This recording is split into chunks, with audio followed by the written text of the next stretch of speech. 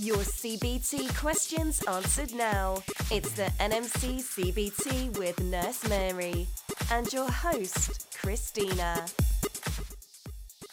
Your CBT questions answered now.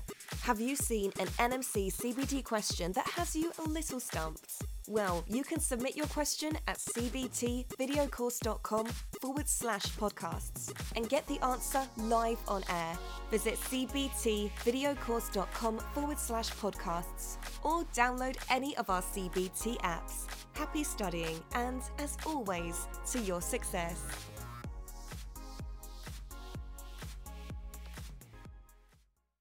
Hello and welcome back to NMC CBT Discussions with me, your host Christina, and our nurse Mary. Hi Mary, thank you once again for coming back and answering all our CBT questions. We're going to be looking at some Part A questions today. So let's get started.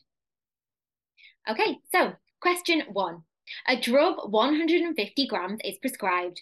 It is available as 5-gram tablets. How many tablets need to be administered?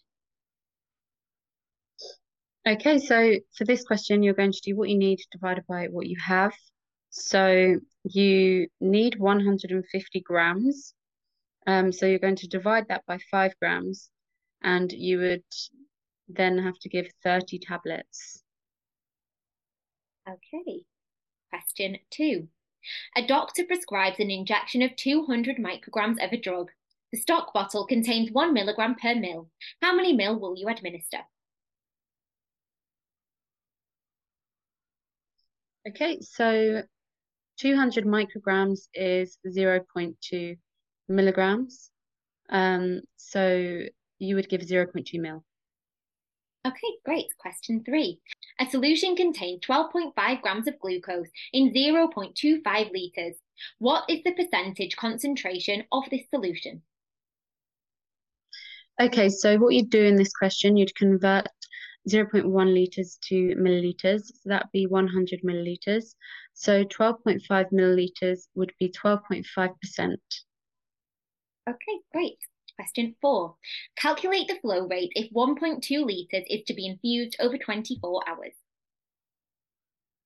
Okay, so for this question, you're going to again convert 1.2 litres to millilitres. So 1.2 times by 1,000 is 1,200 millilitres.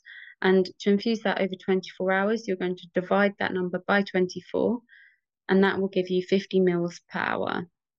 Okay, and the last question for today, question 5. A syringe contains 20 milligrams of morphine in 4 ml. What is the concentration in milligrams per ml?